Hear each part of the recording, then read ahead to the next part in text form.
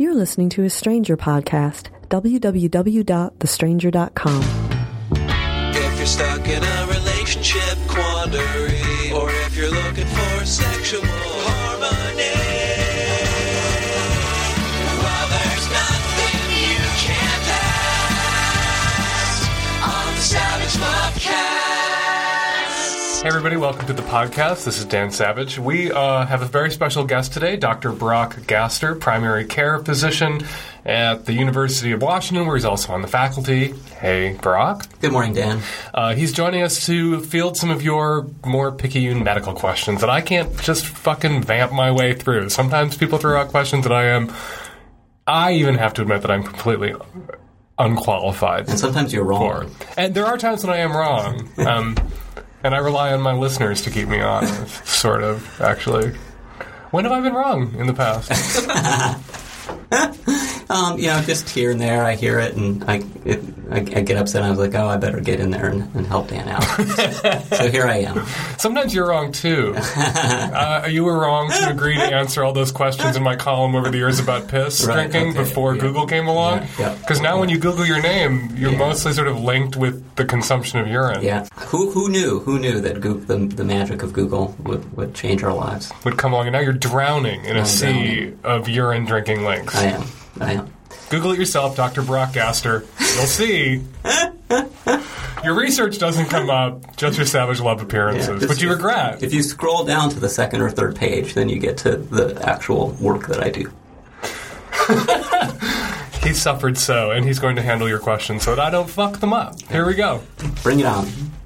Hi, Dan. My name is Sarah, and I was calling because I've been with my partner for a year, but when we were first beginning the relationship, I kissed someone else, and my partner believes that in that year that we've been together, that we've been exchanging this other girl's saliva back and forth. She says that she heard that if you kiss someone else, that other person's saliva can live in your mouth for up to 3 months. And then if you were to kiss a different person, then that saliva could be transferred back and forth. Anyway, I've got to know if this is true or not so that I can tell her not to worry. I think this is absurd that she could think that this could happen for up to a year, but I need to find out for sure. Oh, right. I think I could have handled this one. I think I could have said, this is what happens when you date the retarded. This is what happens when you date 8-year-old boys. When you date somebody who has a case of the cooties. Yeah, a very bad case of the cooties. Yeah. Or no brain whatsoever. So, Dr. Brock, I don't want to fuck this up as I fucked up so many other complicated medical issues. Does the saliva of men I kissed 30 years ago still live in my mouth, and does it leap out at other people that I kiss now? Only if the person that you kissed had cooties. Is there a test for cooties now? Yeah. So, you can do like PCR DNA analysis to look for cooties, but the reality is... But that's expensive. It's expensive, and so I don't recommend it. And, bacteria is all around us, and it's people are so paranoid in irrational ways about sort of germs and... Can't you just fill your mouth with Purell? Yeah, if you're worried about residual spit from previous relationships? No, because that's not going to kill all the bacteria in your mouth. You don't want to kill all the bacteria in your mouth. You've got trillions of bacteria. But this isn't even about that. She's not even asking about bacteria. She believes that, I guess we have sort of a limited amount of saliva, and if we get someone else's saliva in our mouth, it stays there forever, and it gets passed back and forth. She's talking about germs, and it's silly. And she's not talking about germs. She's actually talking about saliva. Yeah, but so saliva does not survive, and it wouldn't sort of keep replicating in her mouth, and she shouldn't worry. But she shouldn't date this retard anymore. She should get a grown-up girlfriend, right? She should get a bottle of cooties remover, and everything will be fine. Hi, Dan. This question is from Dustin. I was wondering if it is possible to freeze off a human nipple, similar to the same way that you'd freeze off like a wart or something at the doctor. I was kind of thinking about using an air duster. When you turn it upside down, it sprays out like some liquid stuff and gets ridiculously cold.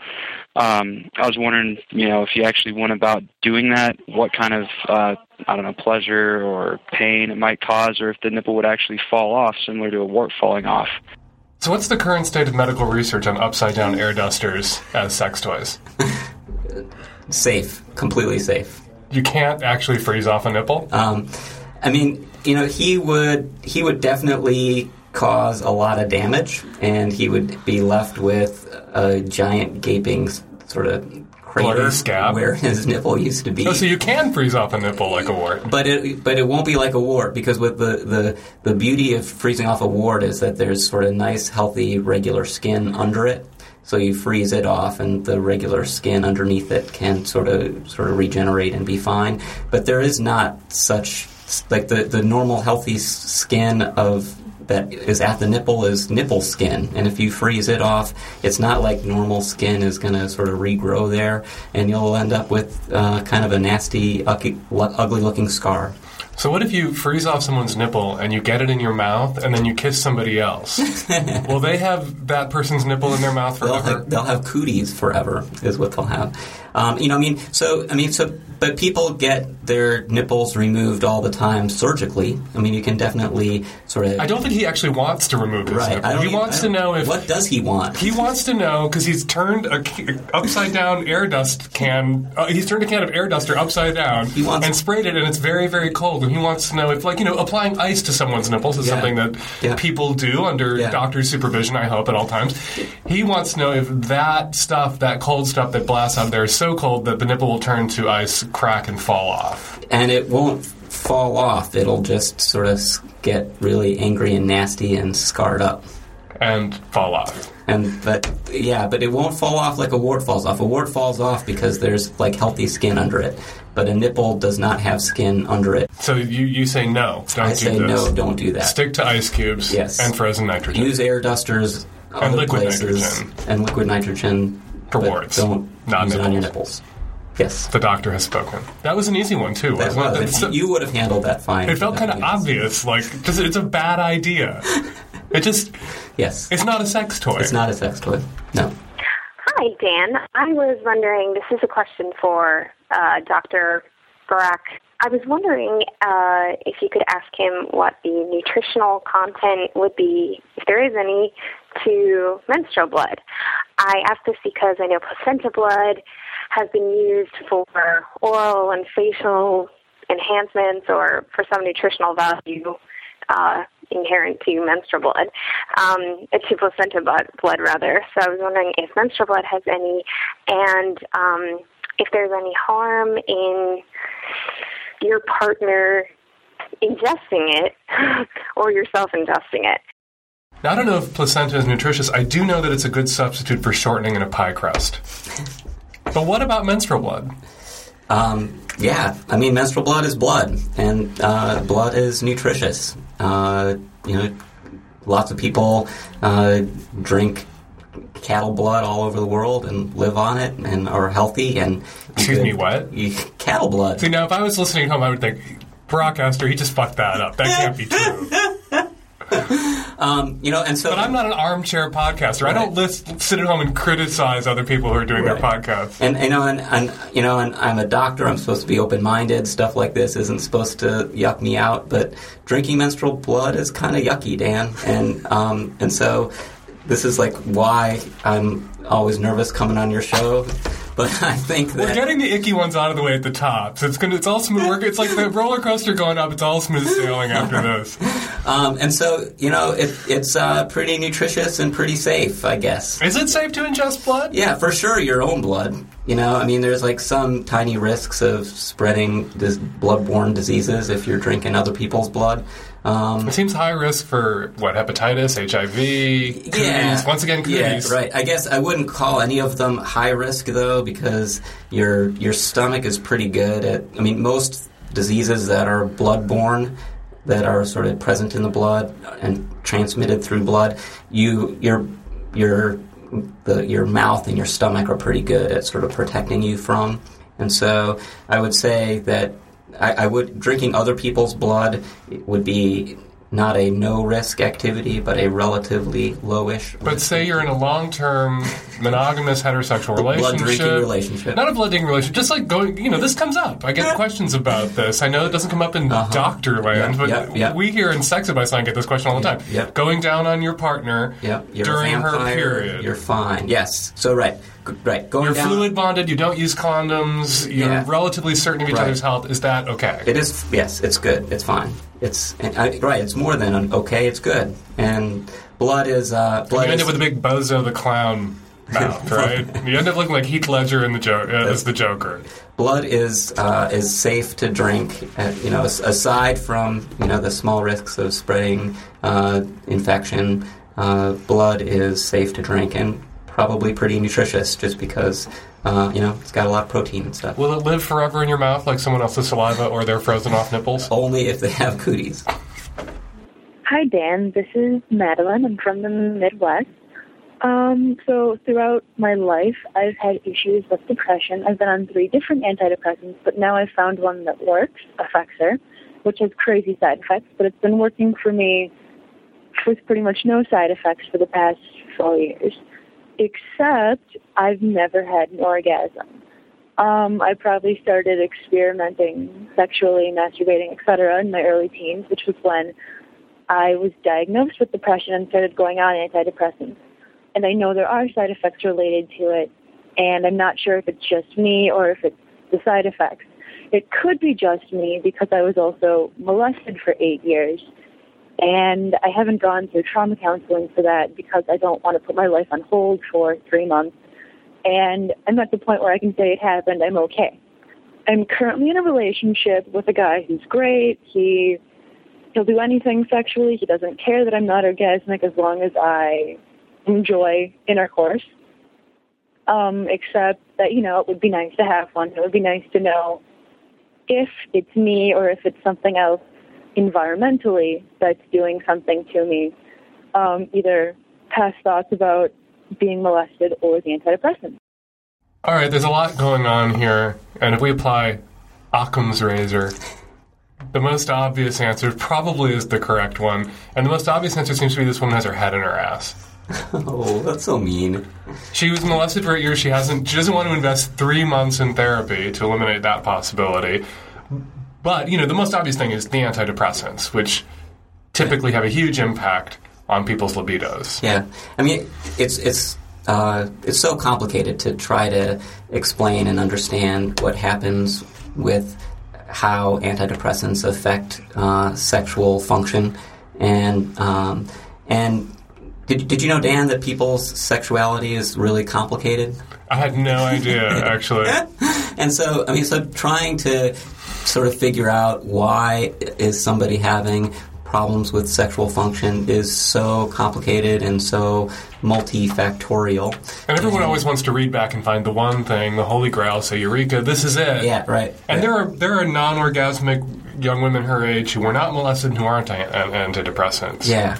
I mean, so antidepressants definitely can cause problems with sexual function. And it's a combination of somewhat of decreased libido and some part of a problem with the orgasm mechanism. So people have trouble having orgasms or are not able to have orgasm at all sometimes when they're on an antidepressant. But then it gets so complicated because depression causes problems with sexual function too. And so it's so complicated to figure out is the problems that people are having with sexual function because of their antidepressant or because of their depression or because of the many other things that can get in the way of residual saliva from a past partner, normal health functioning.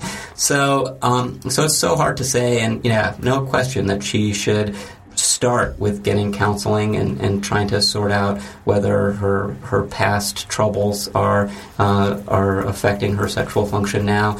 And so the key question is how much of her sexual function problem started once she went on antidepressants versus was there before. And if they started after she started antidepressants, then she should really sort of work through that with her doctor, because you can recalibrate your dosage. There's a lot of things you can try. People have found that if they switch antidepressants, medications, or they take a lower dose, their libido can come roaring back. Yep. And in this very week's issue of the Journal of the American Medical Association, there's a study about giving Viagra to women who are having sexual dysfunction because of their antidepressant, and it really did look like it was effective. So it really did look Don't want to step on your toes, but I read that study too.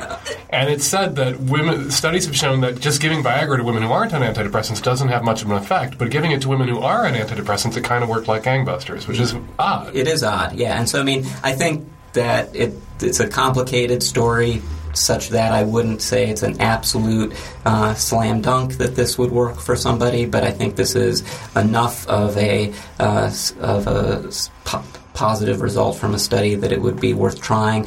And it definitely works much better for people who feel like they have a normal libido but are having problems having an orgasm. So people who their main problem is libido, then a medicine like Viagra is less likely to help. But if they feel like their libido is great, but they're just having trouble having an orgasm, then I think trying Viagra or other drugs like it would be worth a try. Do you have any professional relationship with Pfizer? I don't. Hey, Dan, this might be a question for your doctor guy or maybe even the science dude if you get him in again. I've already asked a few doctors, and they didn't really know what to say to me. My question is, when a guy's energy level drops and he feels sleepy for a few minutes, like 45 seconds after he shoots a load, what is going on chemically? And is there a way to minimize that energy drop by eating a lot of vegetables or drinking a lot of Gatorade or something? The reason I'm asking is I'm one of those people who's had a shitty immune system since I was a kid, with lots of colds and allergies and ear, nose, and throat stuff. I'm 35 now, and I still get that energy drop for a few minutes after I come, but I've also slowly developed this thing where, like clockwork, 45 seconds after I come, my throat becomes very dehydrated for a few minutes, like the moisture is getting sucked out of it to be used somewhere else in my body or something.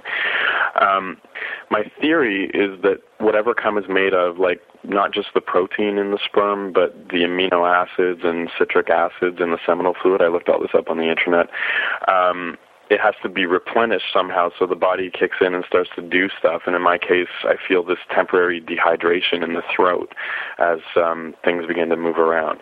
But I have no idea if I'm right, and I've asked doctors, and they just dismissed it by asking me if I shout a lot when I come. And I make noise sometimes, but that's not what this feels like. It's not a hoarse throat from using my vocal cords. It's like an internal sucking of moisture from my throat.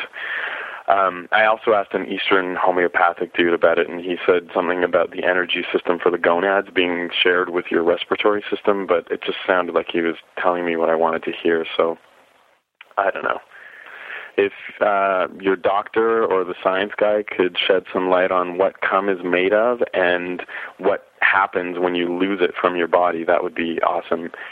Oh, and yeah, this friend of mine suggested I should just eat my own cum afterward if I feel like I need to replenish my amino acids or whatever. And I mean, I'm gay, but I'm not a big cum eater, certainly not after I shoot my load, so there's a bit of a paradox there. Thanks a lot. We don't want to contradict a homeopath, but is there a respiratory testicle connection? Are the lung bones connected to the ball bones? When he has an orgasm, do his balls immediately start sucking the saliva out of his whole body and drying out his throat? I don't know, Dan. Well, why are you here if you don't know the answer to these questions? Right, I mean, you're the doctor. You're doctor guy. Yeah. So the way that I think, the way I would think of this is that the odds that it really has anything to do with the physical loss of the seminal fluid is really, really small, and that just say he's an idiot. You were rolling your eyes and were listening to the call. Just say like all his theories. The doctor This isn't guy the theory of evolution here. This is the theory of crackpot. The doctor guy does Tomboy. not like to denigrate your callers. Yeah. And so what I would say is I'll take care of that. Yeah. So, think of an orgasm as like a really, really powerful chemical thing that's happening in your brain, and it sort of maps onto a lot of the same sort of brain circuitry that drug use does. That just like after drinking a lot or smoking a lot of marijuana, you're going to feel kind of hungover afterwards. So right after an orgasm, you're going to feel kind of weak and depleted. And that's like a brain chemistry thing. It has nothing to do with the fluids and amino acids and antioxidants or whatever he feels like he's losing. It's not that hormone that's in turkey that makes you sleepy on Thanksgiving that's suddenly released all over your body. Yeah, and so this is having an orgasm is being high on life, which is a good thing, and it's going to sort of leave you kind of a little bit hungover for a few minutes afterwards, and it's not a big deal, and there's nothing you can do about it, and go for it. You're banging away, you're breathing heavily in and out, which could dry your throat out, but when you're aroused, all sorts of blood and fluids go to all your, what are those tissues called? Mucous membranes, which include your mouth and your throat. You produce more saliva. Some people's noses run while they're fucking, and they produce a lot of snot. And then you come and it's over. It all recedes, and it makes you feel like your throat is dry compared to what it was a moment ago when you were banging your heart out. It's a super intense. Now, if I said that and you were listening at home, would you think wrong? And you're just too polite to say it? I'm always polite when I'm here with you, Dan. I've got nothing. But at home, you just go wrong and pound your hands onto the table, right? Yeah, he's fine, he's healthy, he's normal. But he's wrong. There's nothing that he can do about it. But if he wants to eat his own load and send us a video, JPEG, we're happy to review that for him. Hi, Dan. This is Craig. I'm 27, straight male, and for a long time I've had a problem with premature ejaculation, which has always gotten in the way of me really enjoying sex, and is something that only recently have I really decided to deal with in any sort of way. I've tried a few techniques that have just kind of discouraged me, like trying to masturbate and then squeeze the head, as you see recommended a lot on the always reliable internet. As I say, this has been discouraging and not particularly effective. I don't know if that is effective, and I'm just not giving myself enough of a chance. But anyway, I decided to ask my friendly HMO about this issue because I know there are medical problems that can sometimes be at the root of this kind of thing. And long story short, they put me on Prozac, 20 milligrams of a generic Prozac. And so I just wanted to know what you had to say about that. Is there anything they want to put you on Prozac for these days? He says he has premature ejaculation, walks in, and he leaves with a Prozac prescription. Yeah. That's a perfectly legitimate, reasonable thing to try because antidepressants, like we've been talking about, definitely can affect your orgasmia, and so inhibit it, slow it down. Yeah, slow it down, right? And so it's so in women it can make you anorgasmic, so unable to have an orgasm. In men, it can definitely delay orgasm, which can be a great effect for somebody who has premature ejaculation. And so, absolutely worth trying. Not to say he couldn't have some other side effects from the Prozac, in which case it wouldn't work out well for him. And the side effects of Prozac include, now studies have shown, blowing your brains out. No. There's been some linkage between Prozac consumption. Discredited linkage. So maybe... Don't contradict me on my own show. You can contradict me in your living room at home. Yeah, so that's been discredited? In a really, really, really tiny group of people who have depression, antidepressants can sort of make you a little bit crazier. And so if you were already sort of contemplating suicide, then maybe there's some small risk that you could actually do it. But on average, if you look at thousands and thousands of people, your odds of committing suicide on antidepressant are lower than if you're depressed and not on an antidepressant. Okay, so and this Prozac prescription, being on Prozac for the rest of your life, just to delay orgasm a little bit, is that smart? Is that wise? Yeah, it doesn't have to be the rest of his life. He can try it out, and if it helps him a lot, then he could keep taking it. He could sort of take it intermittently. If this is a problem that's really affecting the quality of his life a lot, then potentially using Prozac for this is perfectly reasonable. Lots and lots of people are on Prozac for years and decades and the rest of their life, and it helps them a lot, and it's perfectly safe and does not cause any problems. He says he tried squeezing the head. Would you recommend that he try an upside-down can of air duster, that he spray the head instead? No, I would not recommend that. Hey, Dan. So I met this girl, and we got along really well, and everything's been going great. And for the first few weeks, every time it seems like we'd be walking along, holding hands and everything, and it seems like it'd be appropriate to have a kiss. And she would kind of beg me off. It would become awkward, and so after a few weeks of this, I started to get a little confused and a little frustrated, and until she explained to me that she was infected with HPV-18, which is a cancer-causing strain of the HPV virus, and that she would hate to infect me, and hence anyone else that I were to be with for the rest of my life. And also that she had a medical procedure shortly after I met her to remove cancerous cells, and so it's a very heavy, thick thing that's going on with her, and I've been trying to be very supportive and all of that with her, but my question is there a future? Is there something that we can do to continue this relationship? Because we're still friends, and the sexual tension is still there. And is there kissing or rubbing or, either mutual masturbation or whatever that can happen so we can continue our relationship without, getting anyone sick? Or if this is something where I should keep my hands to myself and just be friends.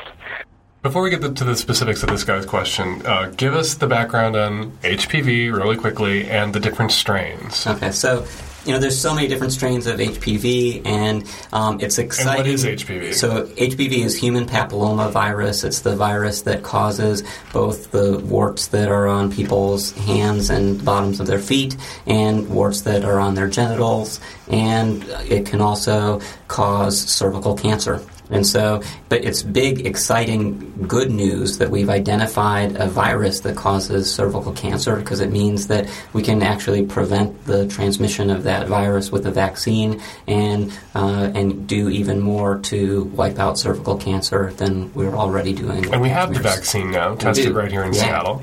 Yep, and it works. But it's too late for this guy's girlfriend because she's already infected. Yeah, and so this leads to the really sort of sad, unfortunate side of this great discovery, which is that so many people get diagnosed. They sort of are told that they have HPV, and it sort of throws them into this sort of spiral of sort of fear and depression that is completely unwarranted, because sort of human papillomaviruses are so common. They're so many people have them. A small fraction of people who have them can go on to develop cervical cancer, but that can be, even if you have HPV, you can be completely prevented from getting cervical cancer, and so it really won't cause you any bad medical problems. And so many people sort of are now sort of walking around thinking of themselves as sick because they've been told that they have HPV, or being told that they have to be careful because they're contagious. But the reality is that it's really such a minor, tiny thing in people's lives, and just should not be causing this kind of distress in people's lives. Now, when he says she has HPV-18, which is a cancer-causing strain of the virus, people with HPV-18 or any cancer-causing strain of the virus aren't necessarily going to get cancer. Only a small fraction of those people will develop cancer-like symptoms. Right, and if you know you have HPV-18, and so then you can be sort of regularly screened for development of sort of pre-cancerous lesions, then your risk of getting cancer is really, really close to zero. And your risk of spreading that virus to somebody else is really low, and your risk of, and even if you did spread it to someone else, your risk of that person having any negative medical effects of getting that HPV would be so low. And so just really, so I think she would do really well to talk to her doctor more about this, and then maybe even talk to a counselor about it to try to allay what sounds like a lot of unnecessary irrational fear. She seems to think she can never be sexually active ever again. You call it irrational, I call it unnecessary. Tomato. I feel like we have to explain to people why you always sound so nervous when you record the show with me, because we actually play strip guest expert with every call. Barack has to remove an item of clothing. We're getting towards the end. He's got nothing left on. We're going to give him a Brazilian for the next call. The other thing about HPV that seems to complicate all discussions of it is that for reasons we don't understand, or maybe we do now, because maybe there's new research that I haven't read yet because I don't have a JAMA subscription like you do, the body sometimes clears the virus. People can have HPV at a stage of their life and be free from it at a later stage most of their life. Most of the time that happens. That happens most of the time. Yep. So it would really be sad for this girl to go through life thinking she is a disease pariah and can never be sexually active ever again. Yes, yeah, and even right now, like this should not be affecting her sexual life with somebody who she's in a mutual monogamous relationship with, and so I would just really say not a big deal. I would second your advice that she get into counseling, because what I think is probably going on is she was sexually active, got a really common STI that there's a lot of misinformation out there about, and is scared of sex now, and is scared of being sexually active, not so much to protect him, but to protect herself. She just kind of wants to, wall sex out of her life for a while. Yeah. Which isn't necessarily a terrible thing to do if you need to create some space for yourself. Maybe she's not ready to be sexually active again, but it's not something she should do forever, and she would do well to speak to a counselor. Yeah. So people should get the HPV vaccine, and if they find out that they have a strain of HPV, they should take a deep breath and talk to their doctor about it and not worry. Now, what about HPV and men? There's been some reports of oral cancers and also anal cancers being related to HPV, and there's discussion of whether or not males should be vaccinated against HPV, because right now the vaccine's only recommended for women, for young girls. Right, and the odds are really, really high that the vaccine works in men as well. There's studies to test that have not been completed yet, so the FDA has not approved its use in men. And the people who make recommendations about vaccines have not recommended it for men yet, but that's almost certainly going to happen in the next year or two. The vaccine is available, and any doctor can prescribe it for a man, even though it hasn't been FDA approved for that use. And I would recommend that for young men who are sexually active with multiple sexual partners. And so this guy, maybe he could reassure his girlfriend by being vaccinated himself if he can be tested and shown not to already be infected with Absolutely. HPV. Money well spent. Yes, I was calling to suggest, I heard one of your old podcasts, and that I heard a woman talk about how she gets constant urinary tract infections, and I have had that problem myself. I was going to offer this advice. I got sick of that problem as well, being on drugs and all that stuff. So went to a cold doctor, and he shared with me the Chinese acupressure point that you can rub. That's on the outside of your heel, just above it's almost next to your Achilles tendon. Anyway, you can rub it. It probably hurts when you rub it, and that's how you know when you're there. It's right near that knobby bone structure, just below that. Anyway, hope that helps some people. And, I haven't had one ever since I started rubbing it, and I just rub it every time of day. And then also your advice about staying clean was right on. You're a practitioner of Western medicine. Would you like to take this opportunity to piss all over Eastern medicine? Actually, no, Dan. I think that, I think that there is, if you look at all of alternative medicine, I am actually of the view that acupuncture and acupressure have a lot more to them than many other forms of alternative medicine that can be sort of iffy. And whether it's working because of the placebo effect or something more, I don't know, but there have been just tons of studies where people are randomized to get acupuncture or not, and if they get acupuncture, whatever that was ailing them does get better. And so is there a relationship between rubbing your Achilles tendon above the heel until it hurts and not getting urinary tract infections? The knobby point on your ankle. Who knows? I don't know. And, she says that it works. She also said she started bathing about the same time. Do you think that might have had some relationship to the decrease in her urinary tract infection problems? Bathing is good. Bathing's a total conspiracy foisted on us by HMOs and Western medicine. Pharmaceutical industry. And so they're in bed with the liquid soap industry and the shampoo industry. They're just trying to con us into bathing. What we need to do is stop bathing and just rub our feet, and our urinary tract infections will dry up. Yeah, I mean, so this could be all placebo effect. It could be bathing, but for whatever for what it's worth, you're way out there on a limb with that bathing crack. I salute her for having found something that works for her, and if other people can't find something else that works, then good. What about spray air dusters and urinary tract infections? If you just clean out your urethra with a little freezing cold blast of air. What if you burn off your bladder? Tuck a Prozac in your urethra? Would it fall off? Would your bladder fall off? And we'll leave it there. We always enjoy having you on the show. You don't look like you enjoy being on the show. You're in the fetal position with the microphone curled up between your legs by the end of it. I do it for you and for your listeners, Dan. All right, well, we're going to leave it there. Thank you, Dr. Barak Gaster, our occasional guest expert and frequent yeller at the podcast when I'm trying to field ineptly medical questions myself. I'd have you on more often if you'd come in. Once a month? Dr. Barak Gaster, primary care doc and member of the faculty of the University of Washington here in Seattle. If you have medical questions, send them our way and we'll save them up for the next time we can con him into the building. 206-201-2720 is the number if you want to record a question for a future podcast. And you download us every week at thestranger.com/savage. We'll be back at you next week with our installment of the podcast.